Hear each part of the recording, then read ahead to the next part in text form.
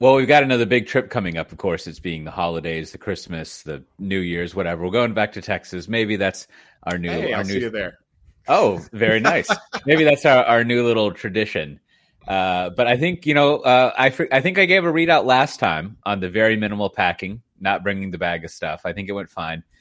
This time, I think we packed at an astonishingly fast rate. I don't know if you two are this way as well, but we're pretty quick at packing. And I think what I'm going to try this year is I'm just going to bring the rolling bag with an iPad. I'm not even going to bring the backpack. Wow. Because I've got the backpack, but it's like, I got it from the DevOps days, Austin, a while ago. It's a big padded North Face. It's a great backpack, but it's just sort of like, if I brought it, I wouldn't want to bring it around with me when we go to like Target and shit.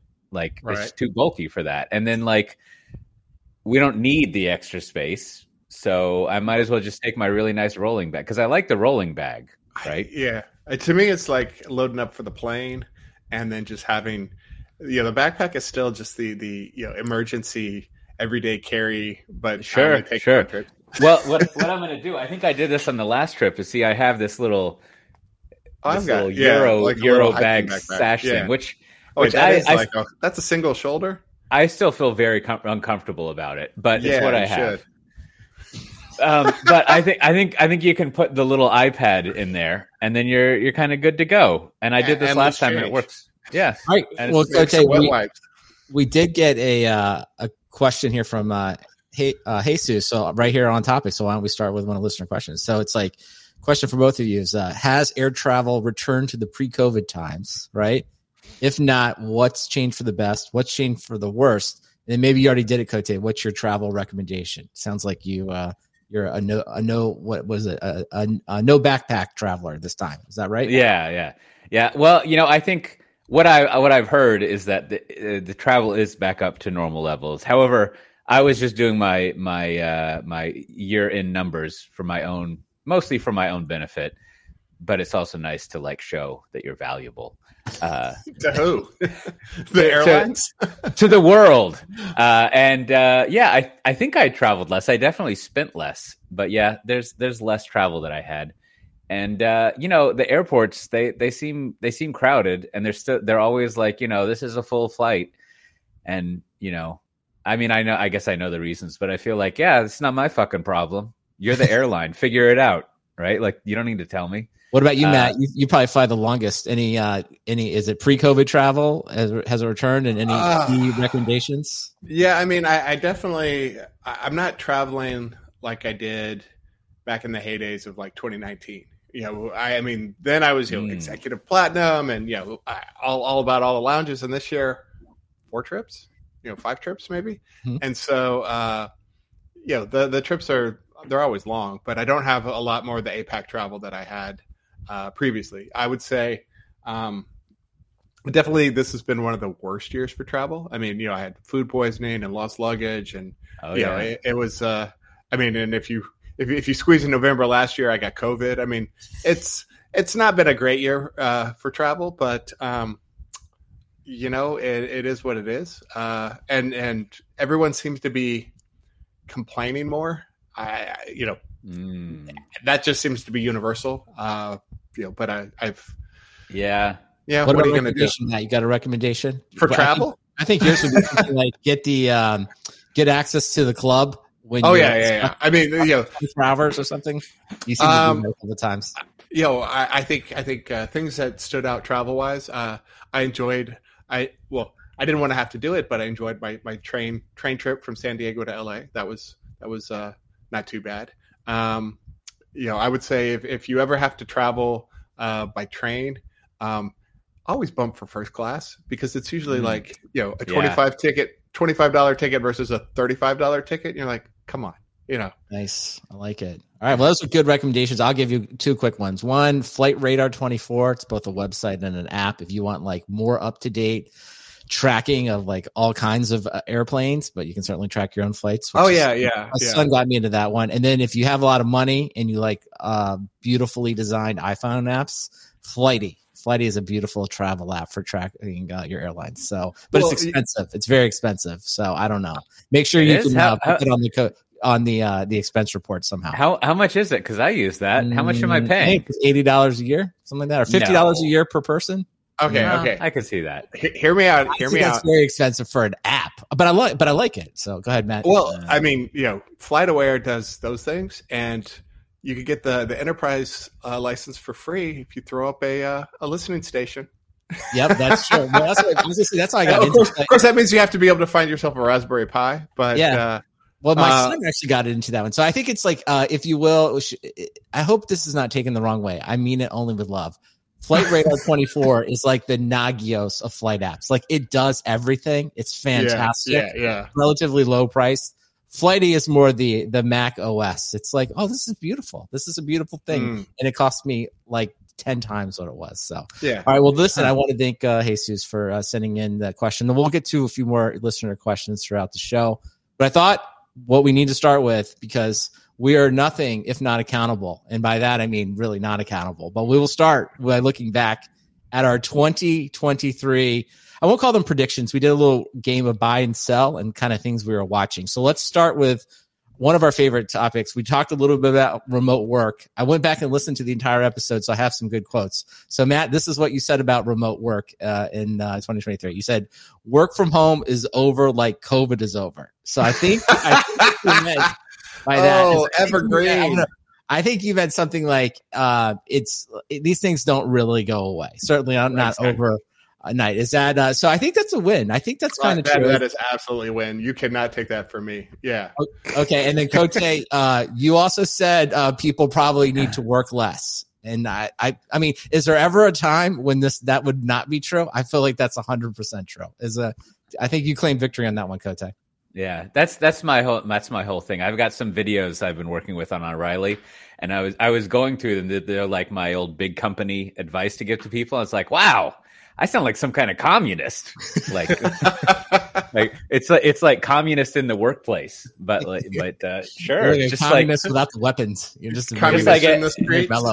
Everyone's freaking out about ChatGPT, but I say it means less work for us, fellow workers of the world. Do not freak. I love it. All right. Well, that's good. All right. So I think that was generally a win. So now let's get into a little bit of our other buy or sell predictions. So we talked a little bit about serverless. Cote, you and I, we basically said sold serverless, sort of like kind of the thing was over. Matt, you were more neutral. You quote unquote held serverless. So I don't know. I feel like I was pretty much right. I feel like I don't hear about it as much. I'm not as interested in serverless, but I don't know. Maybe Matt would give you the floor since you have the more controversial take there. Well, I don't think it's controversial. I'm gonna retroactively make up excuses for myself. When I said hold, I think it is what it is. It's not gonna have a breakout year, and it's not going away. Nobody's ever like, the serverless things. It's a fad. I think the hype is the fad, but I think the technology is legitimate. I think there are a lot of really powerful use cases. I think, if you look at the CNCF surveys and the like, people are excited about WASM, but hesitant to get started. And it's always one of those, next quarter, next, it kind of keeps getting kicked down the road. But I don't think there's regret when people eventually adopt these technologies. People don't usually say like, that Lambda stuff sure made us more efficient and faster and we're able to release things to the market, but didn't you like the way we did it before? I think the cost is the only thing that really catches up on people. And then technologies like WASM, where you can host it yourself, become more engaged. WASM. All right. I think that was a strong defense of holding. So I think it's. I think the only reason to hold serverless is if it's like a Canadian gold mining stock and it's basically worth a penny now. So you're just like, well, what the fuck else am I doing? Might as well hold on to it. All right. Blockchain was the next one. I think we'll go through these pretty quick. Everyone sold that. And Matt, you have the quote I like. Quote, Matt. Matt never bought it. So you've just, I don't know. Yeah. But if you look at my stock portfolio, I've got, I think my the things that I actually holding, I've got a lot of space stock. I have one that's down 99.67%.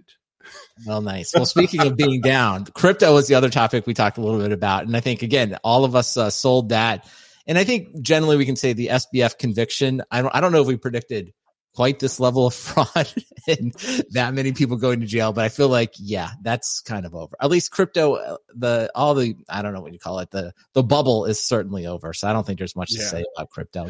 It's in the rearview mirror. I'm glad we don't have to talk about it anymore.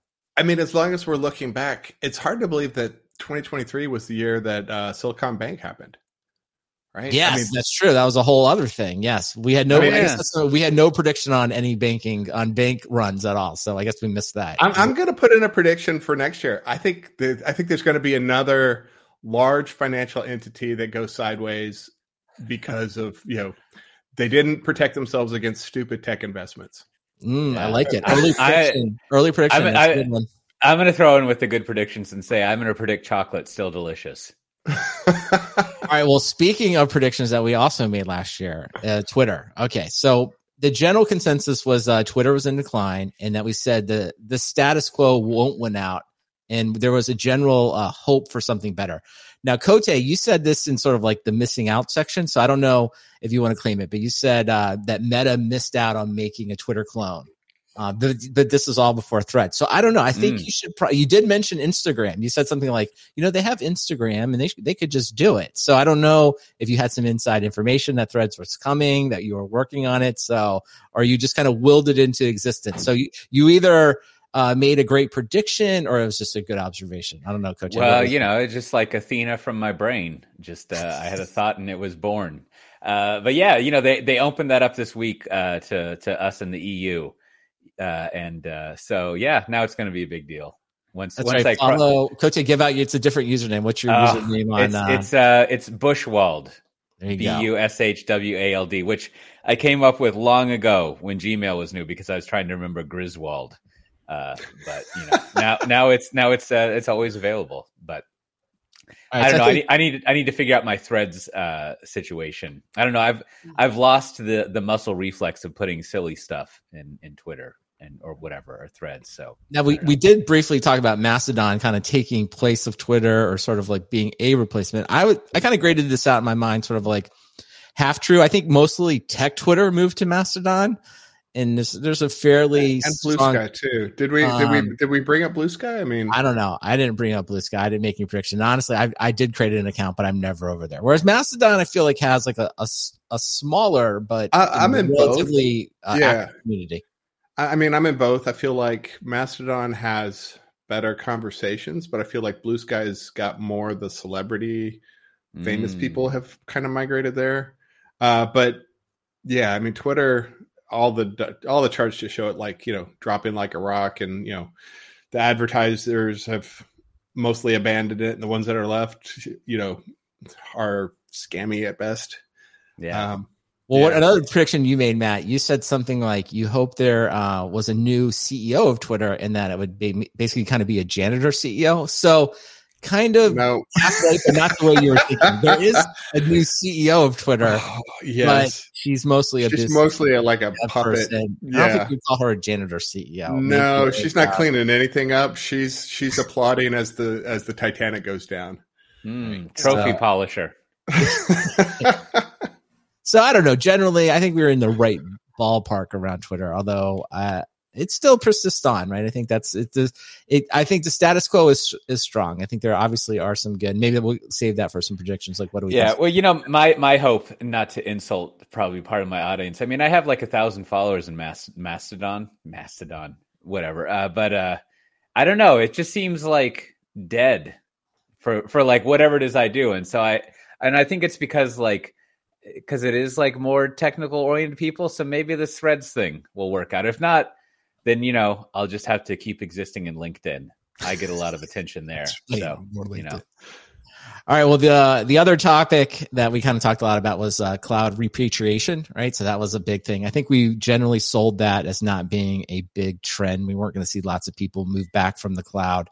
But we did buy, I guess, Matt, you sort of had to buy this. We did basically buy in that FinOps and managing cloud costs would become more and more important. So I think for sure FinOps is everywhere. So Matt, you made the right choice in your career. I mean, you can't go any, I mean, the number of companies and projects and people doing it. I mean, that's for sure there. And then DHH withstanding, DHH is definitely repatriated the 37 signals, so he's the use case. But I don't think as an industry we've seen a ton of that. And of course, I will spare us the rant. I think this was my long rant last year about how much I hated this A16Z piece about that. So I think that was generally wrong, and I think that was true. I don't know, Cote, what do you think? Yeah, I mean, I think stuff that was not going to be repatriated was never patriated. Or so like all the stuff that's like, unrepatriated. That is somehow a grammatically correct sentence. That is fantastic. I don't know. Yeah. That's fantastic. I think it's similar to like mainframes, right? Like there's like people have squeezed everything off of mainframes that they can, more or less, except a few things here and there. So like I wouldn't really think there's a lot of like mainframe migration, because like what's there has survived for a reason. There's a reason. Yeah. And so like if something is like on premise, then it's just like that's where it's going to be for a really good reason. And if it's in the cloud, then it probably works out. Like, we've covered it in depth, but I think if you have thousands of applications from 20 to 40 years, like you're not running like a task management app and like an email app. Yeah. All right. Well, that's good on the cloud thing. The other thing that we didn't necessarily touch on, but I just think it's good to throw in here was, I'm pretty sure at the beginning of the year, there was a general consensus that we were going to have some kind of recession, could be really bad. Who knows what's going to happen. So for the most part, and I'm just using the stock market as a proxy here. So the final numbers were, if you invested in the NASDAQ composite, you were up 42%. If you picked S&P 500, you're up 23%. And you predicted the Russell 2000, you're up 14%. So if you just put a bunch of money in index funds and generally ignored all of the talk about inflation and economic gloom and doom, you probably did great. So I don't know. I think it's just a standing software defined talk recommendations. Like maybe just buy index funds and hold them for a long time. You'll probably be okay. Like, I feel like we've always say that. So I don't know. This is just me not complaining, but it's sort of like, yeah, all these smart economists pretty much had it wrong. Yeah, I think you're right, Brandon. 2 out of 3 moderately famous tech podcasters recommend index funds. That's right. Hey, I'm all in. Wait, am I moderately famous? All right, now the watch list. So that we just kind of highlighted some things that we thought we would be interesting to watch in 2023. So there's probably some more errors here. So I'll start with the things that I sort of highlighted. I thought would be like interesting to watch were Cloudflare, Wasm, and Snowflake. And I would say generally not much happened with any of them. They were pretty much boring. After I probably said that, I probably didn't really watch them at all. I didn't really do anything. I didn't think that was that much of a interesting. So I don't know, kind of like a miss for me, I think, on things that are interesting. Now, Matt, you said at the time that Wasm was a subset of serverless, and then you did not expect Wasm to break out. So I think you were, I don't know, this is sort of a backhanded compliment. I think you were kind of wrong on serverless, but right on Wasm, or maybe you're right on both. I don't know. I don't know how to grade that out. I'm always going to claim I'm right on both because, I mean, like I said earlier, I like serverless. It's not going away. Wasm, it anecdotally, it felt like it got a bigger push at KubeCon Europe than it did at North America. And, I don't think it's going away. I think some of the startups have already gone away. So, that is what it is. It'll just take a while. I think, Wasm. It's going to take a while. Yeah. We I don't know. It's sort of like, I think you're right. It's just sort of, it's something out there, but it's probably not all that, life changing for anyone. It'll be interesting. It's too big a bite for a large number of people to go into it fast. I'm not saying like long term it's not going to get adoption, but it's one of those things. I think it's a good long term technology. I think it's just it's going to take a while to build up momentum. Agreed. All right, now Cote, on the ChatGPT front. So hard to believe ChatGPT was just, I think it had just kind of gotten started about this time last year. So you said it will be interesting once you can load data into it. So I don't know, Cote, did you load any data into it? And was it? I've done extensive testing with Dungeons and Dragons, and it is pretty good. Data. Yeah, it's it's still like I comment almost every time this comes up. Like you can really feel the limits of ChatGPT if you try to like play Dungeons and Dragons with it. Because it's just like, it just doesn't it doesn't get creativity, which Yeah. is ironically enough predictable. I barely know why that's a pun, but I think it is, or a joke. But like it just can't come up with stuff, and it's weird. But it is good at like if you load like all of your like your world setting and stuff like that. It has it's pretty good at synthesizing it and doing it. And so I think like I haven't really like I've been a good boy and not loaded corporate stuff into it. But if you it's pretty good. I just doing all those silly little tasks. Okay, well, so the data load was pretty good. I was going to say, like, did you load anything else? Because most of I wouldn't even call it loading. I sort of like cut and paste long articles to have it summarized. I don't know if that really counts as loading. Now that part is a huge disappointment. Like, because at this time last year, and you were probably doing it too, Brandon, you would just put a URL in there and like instantly it would summarize it.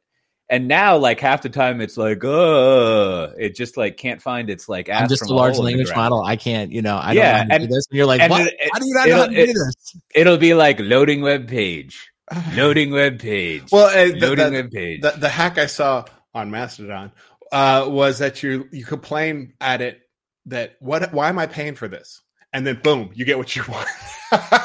Really? And whether or not you're paying, apparently that works. So. But if you cut and paste it in, it is usually a lot better. It depends. Like you can confuse it though, but that part is good. That is the thing though. It does feel like I would have guessed last year that it was more like, if you will, I don't know, web native, where it's like, it's just really good at like getting URLs, getting data, reading data, giving summaries, and that part still seems very like, I don't know, kludgy at best, right? Like. Maybe it gets URL, or if you cut and paste and you include too much of the header, or the HTML gets in there, it gets confused. And it's just that seems like a good entry for the OpenAI storefront, right? Is to have like the web summarizer, that just kind of scrapes news and gives you like summaries of things and context. Like, excuse me, I gotta go make a startup. Yeah, I've tried to use Bard for that too, and like. Yeah. And hopefully they'll fix this. Who knows? But like, I even used it today. I tried 3 times to get it to summarize a YouTube video, and it gave me some malarkey about it can't access it. And I was like, "But this is you." Yeah, and just like, "But this is you." Well, it's the same thing too. Like if you have paywalled content but you've paid a subscription, and you're like, I want you to summarize this. Like, just like figure it out. Like I've paid for it. Like make it happen. So, all right. So I think that's generally true. I think ChatGPT was more interesting. Still great. Still stuff there. Now, Matt, you said that ChatGPT still has too many errors to be trustfully used. Is that we just went over it, right? I mean, I think it's great for Dungeons and Dragons when you wanted to like carve out a fantastical world that may or may not exist anywhere. I hope it doesn't exist as we get overrun by kobolds. But yeah, I think it's one of those things. It's good for a lot of busy work and giving you, I use it. When I need to write an article, I give it like, hey, here's what I need to write, and it gives me a draft, and then I tear that apart, but at least I had a place to start. But when it comes to like details and facts and statistics, it's like, it's always just super questionable. I still maintain like it's okay for getting you started. And it's okay for reviewing things too, where it's like, okay, I see what you did, I mean, the code analysis things are interesting that way, but also you still need to have a level of skill and understanding of what you're doing, or because if you trust it, it's going to burn you. I agree. I think that's all true. And I think the thing you hit on there was true. It's like, it's not good at for original facts, be very skeptical, but if it's helping you review and edit things, or maybe, taking some of your original information, it definitely seems great at that. So, all right. So I think we're going to claim victory on that. And then the final thing that we mentioned was one for you, Cote. You speculated that there would be a lot of M&A this year, because there was less money out there for funding, going back to like, everyone, all the doom and gloom. So I looked through the list of companies that we had mentioned. So you tell me if you want to count these as all successes. So Sumo Logic went private, New Relic went private, SUSE went private, and then Splunk was acquired by Cisco. And obviously there's lots of other companies, but those are the ones I thought were in kind of our world. So I think that was pretty solid, Cote. I felt like this was a pretty solid prediction and came true. What do you think? Yeah, no, and as Matt beat me to the joke, where I work, it didn't go private, but it was just recently acquired. Well, that was the other. I guess that was in progress. That was already in progress. It wasn't a prediction. Multiple years. I think that's what's funny. It's amazing how long that thing is. But yes, evergreen until this year. That's Yeah. So I think you were generally right there. Yeah, it was just a 20-year overnight success. But yeah, right, yeah. Go ahead. Oh, and looking at that list, those are all companies that have been around for a while. Although only one of them, SUSE, is like in the M&A revolving door. But yes, for sure. Fine. All right. Well, this concludes the review of 2023. Now we're not going to get into it today. Cote and I did a little episode that you maybe already heard about, a little bit about management stuff. So we'll do a quick one right here, Cote. It's like, as with any good review, the first thing you want to do is make sure when you're submitting your feedback that you got everything right. There's no reason to ever provide anything that you did poorly. So I think as any good employee review, we got 100%. Everything was 100. Everything we said was true or very close to be true. And it was great analysis. And we will take absolutely no feedback that we were incorrect, because that's how we would do our employee review. And that's what we expect everyone to adhere to. Well, I think in the room for improvement, we claim that we wish we had been even more accurate.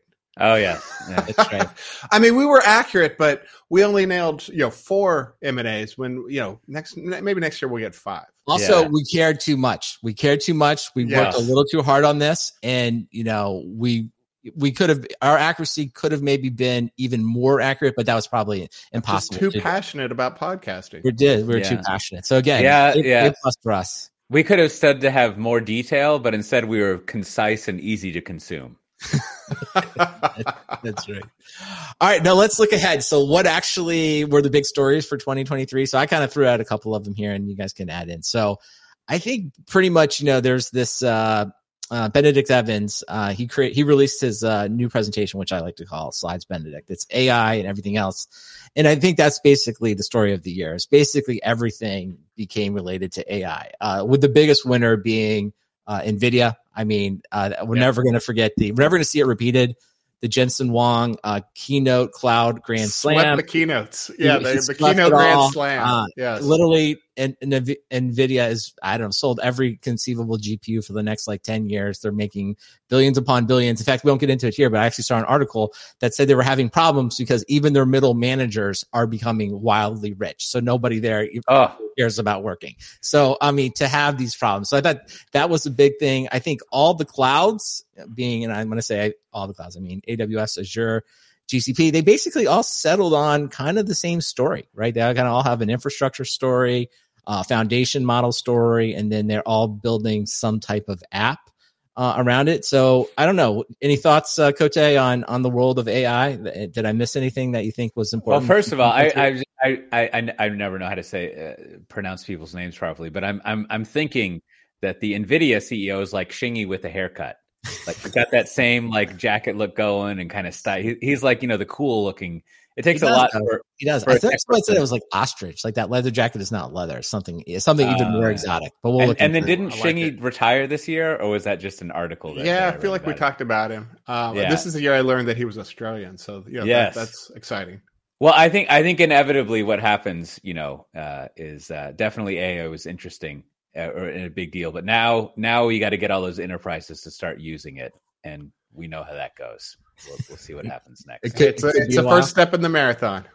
Yeah, I do think the one thing I just kind of highlighted is I think we kind of mentioned it a little bit, but I do think for sure the thing that's interesting that's changed forever is coding. I think I just can't imagine never using one of these assistants when you're coding, right? It doesn't mean you have to have it generate everything, but having it go through, find errors for you, correct errors, suggest improvements. It's AI and source code are just the perfect match. Maybe that's why the freaking out that people have is so weird, is because I feel as ever, right? The people who it's not performing, the people who are journalists and writers and thought leaders, their core thing is writing stuff and creativity and ideas, which actually AI is terrible at. Whereas what AI is really good at is what you were just saying, is coding, doing Excel spreadsheets, basically white collar work, a lot of the stuff that people do in that area, which I think I mean, I'll characterize them. I don't know if it's accurate, but like, I feel like the people freaking out don't do that work, right? Like all the people with the New York Times editorial about why AI is evil aren't like, putting together their deck for the big meeting in 3 weeks and socializing their slides. Like they're out there writing stuff. And so like, to me, maybe that's why all the freaking out is always weird. It's just like, yeah, it'll write code for you. And that's awesome. And then it'll also make slides do all that stupid data analysis, but it doesn't really write very good articles.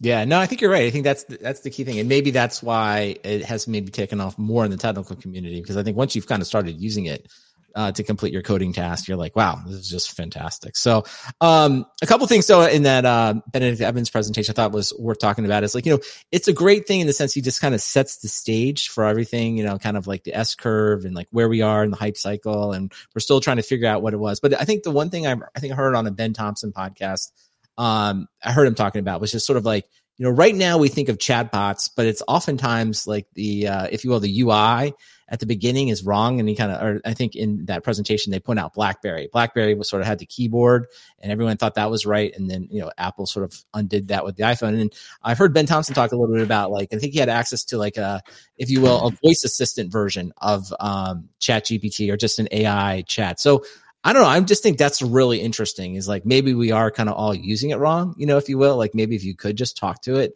all the time and it like worked really well, like that may be a completely different experience. Go ahead, Matt. I mean, if it always had context, then you'd have almost, like kind of that movie Her, where you've just got like the little camera that's always watching everything you see, and you can pop in and ask it for feedback without the creepy stuff. But I guess the Scarlett Johansson voice is okay. Yeah, I use the so ChatGPT has this kind of talk to it thing. And it has Scarlett Johansson's voice, although maybe not technically. Not like it sounds AI generated. Yeah, it sounds exactly like it, as far as I can tell. And like I use it. And to your point, Matt Ray, like if it was actually just as fast as typing, it would be great. But it takes it a while to like think. Yeah.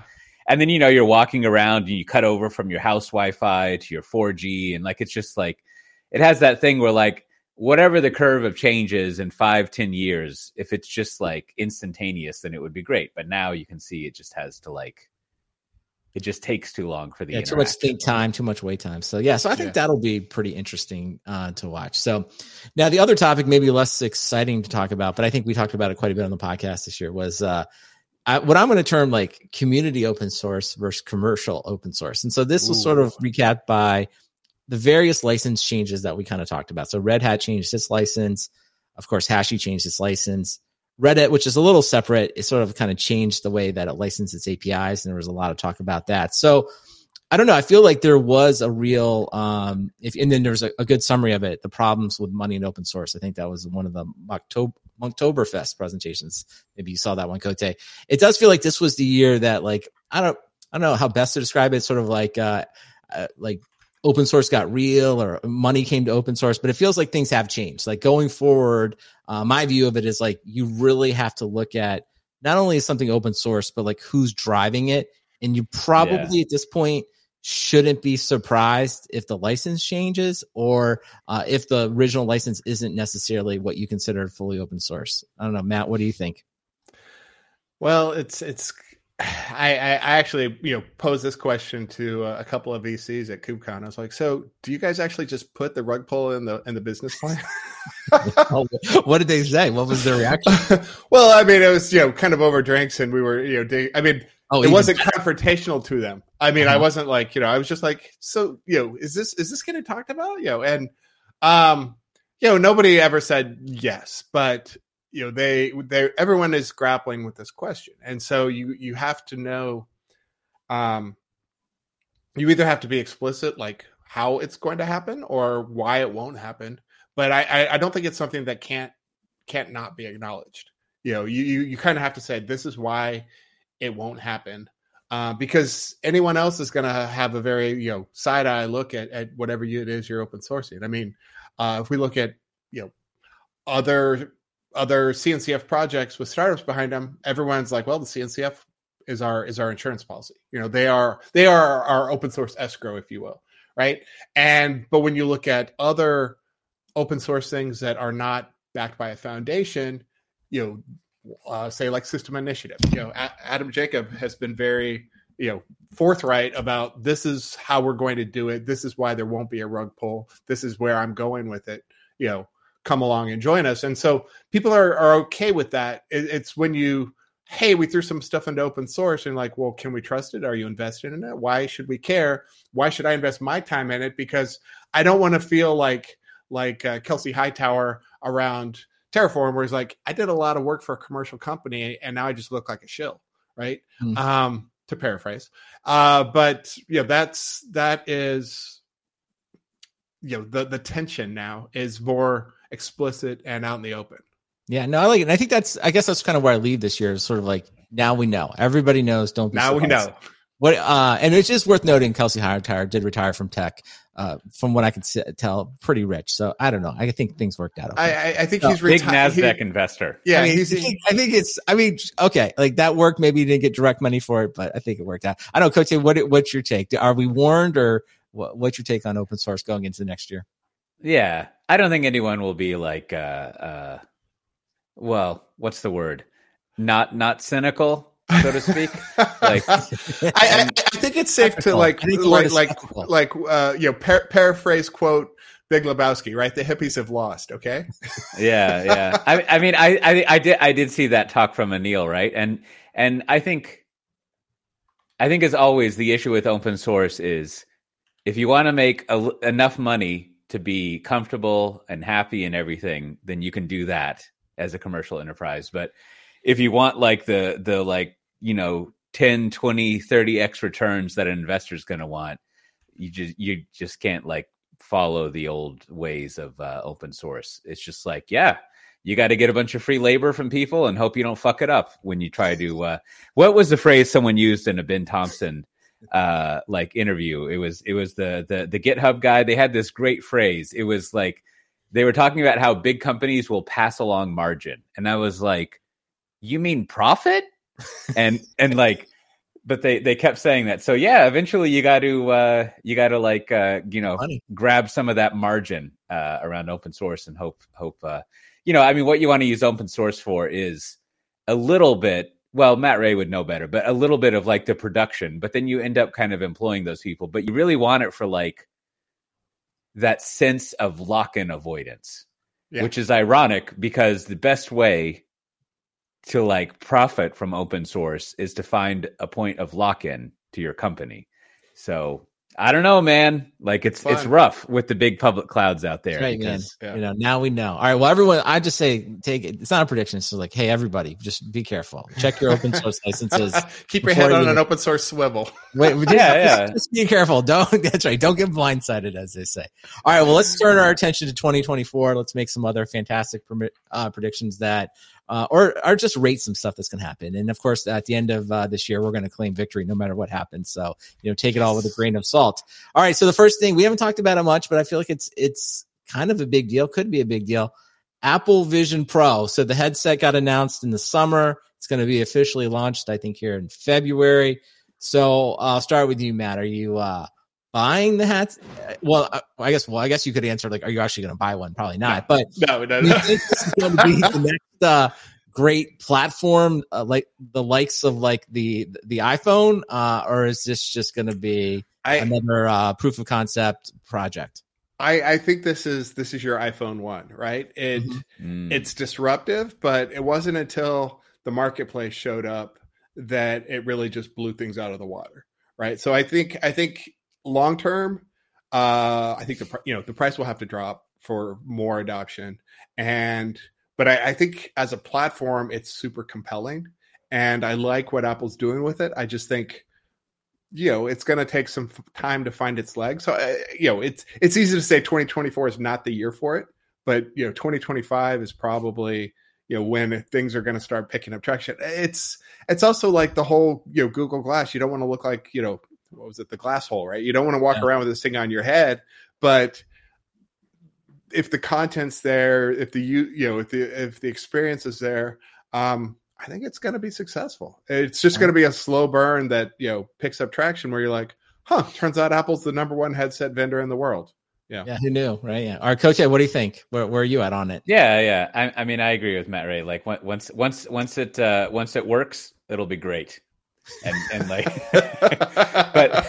but you know, like the as an example, like if you actually have to go into the store and get it like fitted to you, just like what the fuck, right? No, like, that's just too much. However, you know, if it doesn't have too goofy of an OS and it actually has like a responsive, like working on a laptop, like keyboard and mouse, then like, I don't know, that seems like a good computer on its own, right? Like just a good screen. It seems like it'd be pretty cool. And like, well, I was going to say, I'm just going to make the classic open-ended prediction that can't really be wrong. It's like, I think it's going to be successful, but for reasons completely separate from anything that Apple showed about it. It's actually, someone's going to be like, no. They showed a lot of use cases. They were covering all their bases because they don't know either. They don't know either. I think someone's going to get it and be like, no, this is the thing you do with it. You do this with a great AI assistant and like it turns out this is the right way to explore the metaverse with. Yeah, I mean, there's going to be something like that. So, all right. So I think as always, Apple has ideas about video conferencing, and they're always wrong. Like they just like they should just not care about that stuff. All right. Well, we all look forward to getting at least a chance to look at it, because it does seem like once you've used it, all the people that I read about have used it. They do come back sort of changed people. So we'll see if we have that same effect.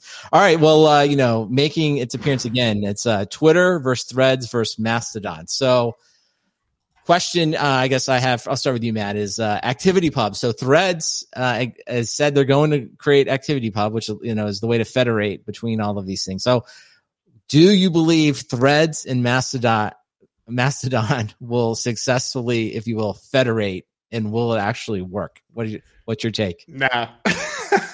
Right, now, I think will it not work because of technology, or will it not work because the communities just don't want it? I think it will.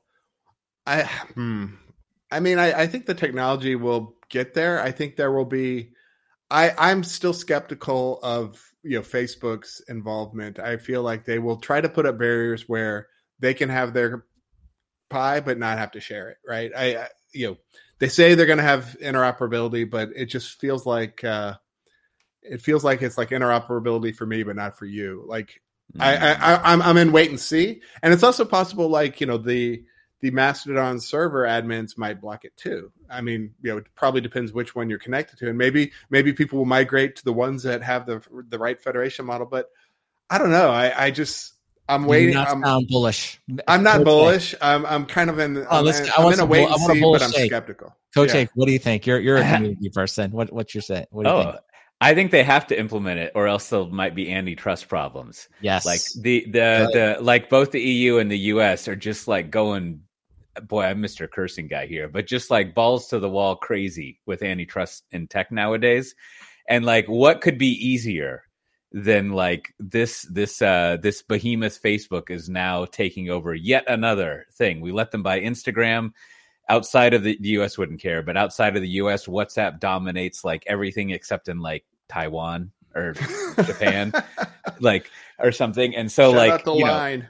If you don't have the excuse of being open, it would be like IE with proprietary HTML. So you got to be like, hey man, people they can use whatever they want, and it integrates with all this other stuff. Like we're just like whatever, right? Yeah. So I just you know, as you watched Apple come around on things like right to repair, they're like, oh yeah, we're all in on right to repair, and then it turns out like they're putting, you know, microscopic barcodes on every single part. So you can only right to repair with parts bought from Apple, licensed by Apple at exorbitant prices. So you're like, oh, thanks, you know. But at least we got USB-C. That was an exciting victory. The VP of cables, full bonuses here. Oh, 120% payout. Great year for cables. That's true. That's the way we should say, guys. Everyone got USB-C. What else could you possibly ask for? All right. Well, let's end here on a few quick hits, a few listener questions. A bunch of them we answered, but I wanted to at least give credit for those who asked good questions. So, Owen, you asked us to review and rate people's predictions for 2023. We rated ours. We were fantastic. Thank you for the opportunity for us to do that. Also, I wanted to. Andrew asked, "What's everyone's most trivial, useful trivial or shameful use of ChatGPT. I think we got to that one as well. So mine was summarizing newsletters. So that was helpful. And then Jesus also asked about travel. Now, a couple other random ones we'll get in here. We'll do them quickly. Craig Box from Down Your Way, Matt, he asked, which television show series is better, Foundation or For All Mankind? So I'll just admit, I watched the first season of Foundation. This is okay, and I can't get into For All Mankind, so I feel like I need to be disqualified to actually make a ranking. Have you seen either? Can you tell us which one is better? Well, I mean, I'm a big fan of For All Mankind, and I have not watched Foundation, which seems like it should be exclusionary, but it's not. For All Mankind is brilliant. It's it appeals to like so many different levels. I mean, obviously high budget sci-fi. No, maybe it's not even high budget. It has great pedigree sci-fi from Ronald Moore, who did Star Trek and anyway, the one with the Cylons, Battlestar Galactica. He did the reboot of that. It's got great sci-fi, but then also like the historical bent on it is I like a lot of history stuff. He's always just changing up, like, because it's an alternate history version, right. And then it's also got great characters, pretty good acting. So you're all in. I'm all in. I think it's one of the best sci-fi series. I'm going to try to take like fourth or fifth attempt to restart the watch show. Coach, any opinion on Foundation versus All Mankind? I haven't seen For All Mankind, and I tried to watch Foundation, but it was like a really boring Dune. That's exactly that's why I haven't even bothered. I'm like, good summary. Nobody's selling me on it. All right, Coach A, as we the other question Jan asked, what was limited? Try to limit yourself to like one or two. What are your 2023 episode highlights? Does any episode come to mind as being particularly good for any specific reason? I like the one we recorded at scale, not because of the quality of the audio and the content wasn't like super fantastic, but it was fun to do like a live recording with like 4 people in the audience, but for the 5 or 6, yeah. But who was your guest that time? John Willis was on it, so that it was fun to talk to him about his book, and and we had good fans there, good support. It felt like it felt like the 2000s. We're out there without doing stuff at bar camps or something. I like it. Good time. What about you, Matt? Any specific highlights that jump out to you? I mean, anytime we can add to our own lore, things like the slide deck. Oh God, I'm just drawing blanks on names, but definitely Slides Benedict. Yes, Slides Benedict will live on in SDT history, infamy. Mm-hmm. The live episode's always good. Anytime we've gotten to talk with folks, I mean, I think all the episodes stand out. That's right. They got fantastic. Great. Well, for me, I'll just quickly mention, of course, I always love the AWS keynote because I really like it for the Slack communication. So it's fun for me to like stay up with all the community, and it's just kind of fun to watch it with a bunch of people and make random comments. So, but as Matt said, of course, every episode is good. And then we'll do a little bit of housekeeping. Matt C, if you ask this kind of question, of course we have to answer it. So he asked some questions about the podcast itself. So first he said, what happened to the ads? Did they not work? Well, let me just tell you, like, this Software Defined Talk sales team did not do a good job. I fired everyone. Ooh. There was no one met quota this year. There's no club. So I think that our ad market softened up and people have not wanted to buy ads, but we're happy. We're happy to, if you would like us to advertise something that related to technology or just something related to something. Yeah, we're here for mattresses. We're happy to do ads if that's what you want. They asked, what demographics do we have on listeners?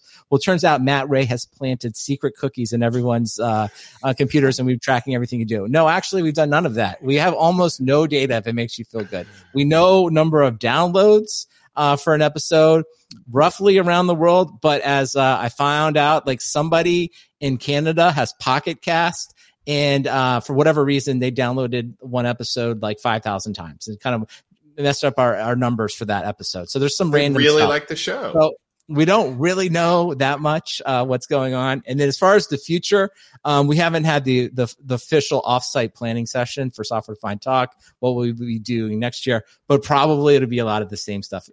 We're always willing to try new things, but the round table style discussions, we'll do some interviews when we think they are fun. We'll talk about technology.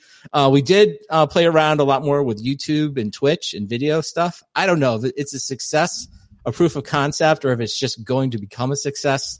Decide for yourself. But if you want to, subscribe on YouTube and you can see us all talk in person. Maybe next year we'll do some more interesting things, some demos with it.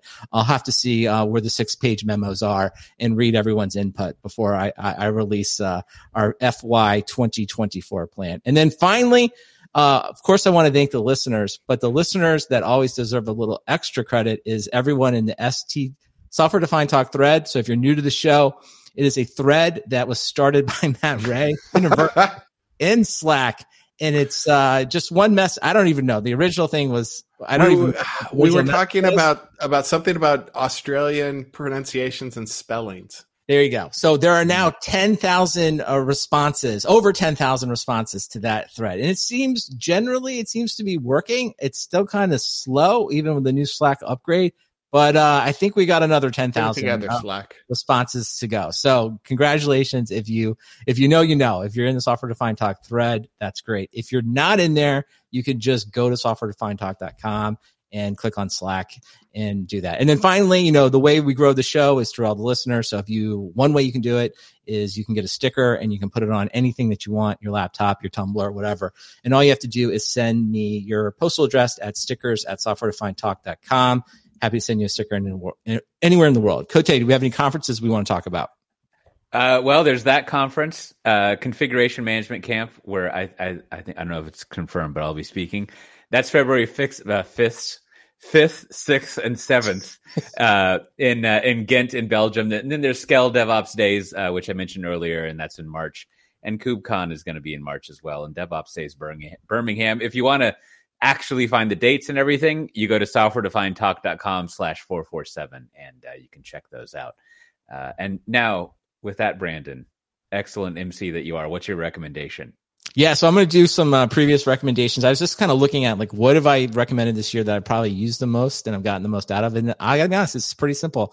I was late to the game on this, a clipboard manager, right? Just for the Mac OS. I'm using Pastebot, but there are many of them. Probably all of them will work. But it's one of these features that probably should have used it probably 10 years ago. And it's probably something that should become part of the defaults lifestyle, and Mac or Apple should just incorporate a nice password manager in there. So if you've never gotten one, make that resolution for 2024. Save your time cutting and pasting. Check out Pastebot. How about yourself, Matt Ray? Well, we talked about kind of the downturn in the podcast market. So I'm going to pour one out for Floss Weekly. They just had their final episode. They've been broadcasting for 14 years. Oh, wow. Yeah. So apparently, everyone kind of knows it. There's too many podcasts and not enough ad dollars. And so Twit is shutting down several podcasts, including Floss Weekly. So they should have let us buy their RSS feeds. What would you say? The Floss Weekly people, if they want to come on the show, they should. Exactly. Yeah, we'll pick up some of that slack. We're also happy to host their Slack channel for them. But it may live on somewhere else. Yeah, it may live on. It may live on somewhere else, but I've definitely enjoyed Floss Weekly over the years. So, thanks for all the podcasts. Well, my recommendation, like I mentioned, I'm doing my year-end numbers, and because everything's in Google, more or less, I was using Google Looker, which my coworker Layla told me about maybe a year or two ago. And, like all BI dashboard tools, it has a really fucked up mindset and view of the world. But once you get your head around it, it's actually great for just building dashboards, and it hooks up with YouTube and Google Analytics and Google Spreadsheets. It's pretty good stuff. Even someone who doesn't code anymore like me can get magical stuff out of it.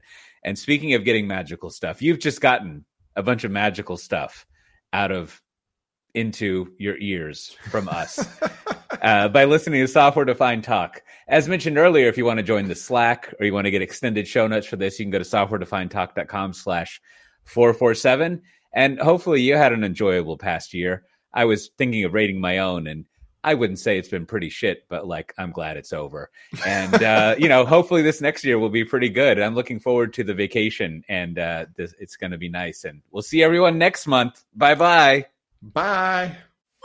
All right, gentlemen.